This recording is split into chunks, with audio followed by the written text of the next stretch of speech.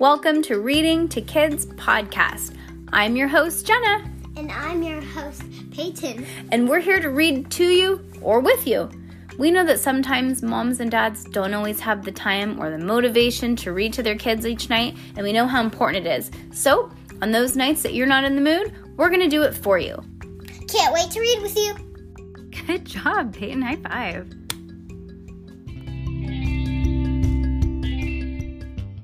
Honestly, we could have done better this morning. Just in my own defense, I did work. We were trying to finish the book this morning, but I had to finish some work. Huh, Pepe? I'm reading. I know, because I was finishing my work. Okay. This Isn't What It Looks Like. Secret series by Pseudonymous Bosch. Book number 4, chapter 19, page 359. Chapter 19, Opal Like the Rock. A moment later, they were standing at the winner's circle with a tearful Miss Johnson. I don't know who that lady thinks she is. Is everybody out of their minds? She pointed to Yo-Yoji, who looked more than a bit rattled by his brush with the unknown knight, not to mention the sight of all of those white gloves. It's your fault. If you hadn't entered the contest, he wouldn't have been able to steal my necklace. That doesn't make any sense, said Max Ernest, unable to stop himself. The unknown knight would still probably have won, and he would have just won against someone else. And now you again? I shouldn't have to tell you. I shouldn't have to let any of you back in school after the last episode with the tuning fork. This time, you're all expelled forever. She called it the tuning fork, which means she knew what it was. Remember, because they were just looking for, they didn't call it the tuning fork. Miss Johnson threw off her tiara. No longer a queen. She was their principal once more, or ex-principal. Actually, I think that's redundant, said Max Ernest. Expulsion is always forever. That's what it means. Otherwise, it's not another word out of you, young man, snapped Mrs. Johnson. Otherwise, it's suspension, he concluded. Sorry.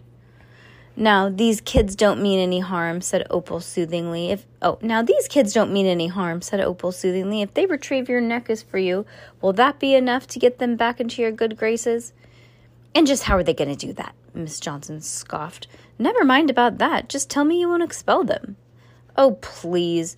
Right now, that necklace is halfway to Mexico, or wherever that medieval knight is going to pawn jewelry these days. There's no way those kids are going to find it. Not medieval, it's Renaissance, said Max Ernest.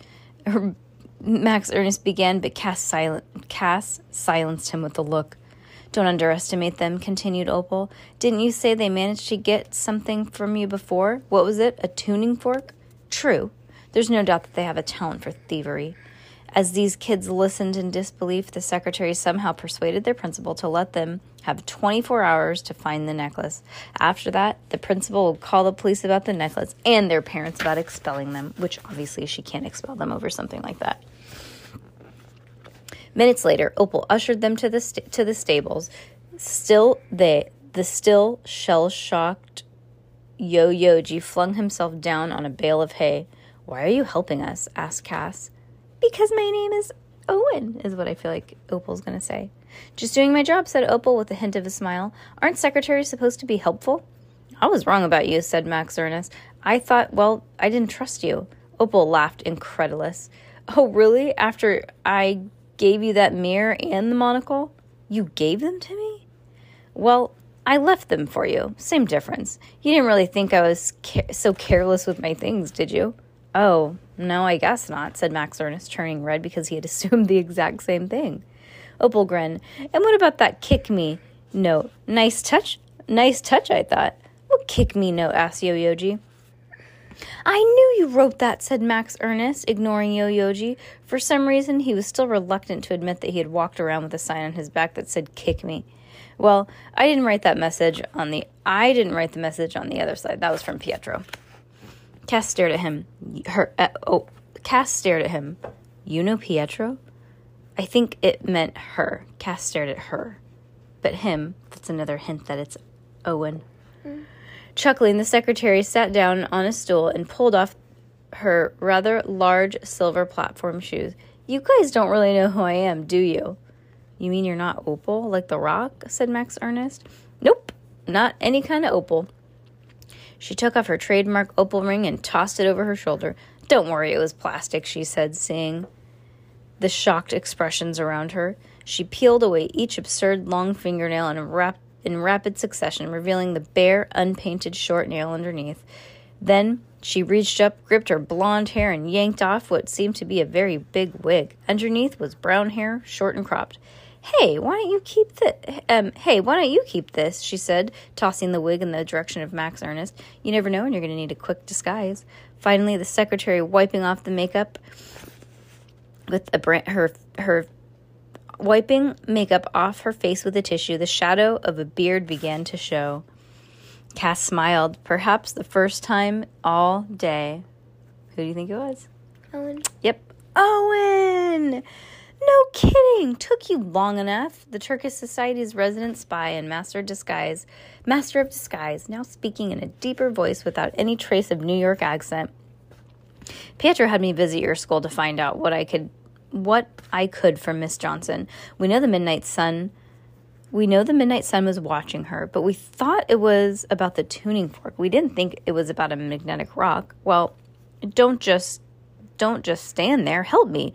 My stuff's over there. He pointed to a small duffel bag on the floor that looked about as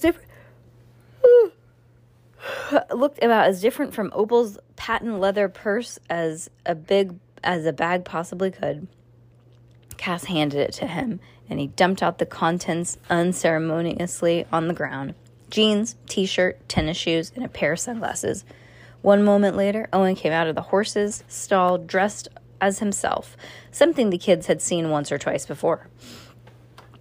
Although no longer a working actor, he was almost dressed as someone else, whether it was a cowboy in a gallon hat or a secretary in a 10-gallon wig. Speaking of disguises, you guys have any guesses about who that spook was in the armor? The unknown knight? Anybody get a look at his face? They all shook their heads. Even you, Yo-Yoji, you're pretty close, Owen shuddered. Owen observed. I couldn't even see the dude's eyes, just like a shadow. His mask was pretty big. It wasn't because of the mask, Cass said finally, fessing up to what she'd been fearing. It was because he's invisible. Halting, she told them about the encounter with Lord Pharaoh and about how she had been forced to give him the last remaining bit of the time-traveling chocolate. I didn't think it would be enough to work, but it must have been, she said, stricken. When I heard about Pietro's warning, I started to worry. Now I'm sure of it. How can you be sure of it? Asked Mask Ernest. I mean, the average person would consider the whole story pretty unlikely. I just am. Did you see the way he looked at me? It was like we were communicating or something. Plus, Miss Mavius said that her master had returned. Who else would that be? From what I hear from Pietro, I think Cass is probably right, said Owen. I knew there was something not normal about that guy, said Yo-Yoji. I'm sorry, it's my fault, said Cass, miserable. I should have never eaten the chocolate. Now, instead of me having the lodestone, Lord Pharaoh does. Oh, don't blame yourself. You did what you had to do, said Owen, not exactly concentrating on her. I'll be back as soon as I can. In the meantime, you guys try and find out which way Lord Pharaoh went. But do not, I repeat, do not go after him. Do you hear me? Why not? Asked Yo-Yoji. He was going after me. He was going after me? Yeah, that's the point. I'm the guy who's ready to throw you in the deep end, so if I'm telling you to stay away, there's got to be a reason, right? You know, I have met Lord Pharaoh before, Cass couldn't help saying. Was he a ghost at the time? Whose powers we didn't even know? If he's out of his armor now, he could be anywhere and we wouldn't see him. He could be in this very room. Cass glanced around the room with the monocle. Through the monocle. He's not. Well, there's some good news at least. Throwing his rucksack over his shoulder, Owen walked out the door. How do we figure out where Lord Pharaoh went if we don't go after him? Asked Yo-Yoji. After Owen disappeared, just follow his tracks out of here and then stop. I doubt we'll get that far. He's a ghost. For all we know, his horse is a ghost too, and it won't leave any tracks, said Max Ernest. Hey, what are you doing here, Ben? At some point while they were talking, Benjamin had walked in. He tugged on Max Ernest's sleeve and started mumbling. He says he has an idea of where we could go look for Lord Pharaoh, said Max Ernest. How do you know about Lord Pharaoh? Asked Cass angrily. Have you been eavesdropping? He's still spying for them. I knew it, said Yo-Yoji. Benjamin shook his head over and over again. Max Ernest translated again.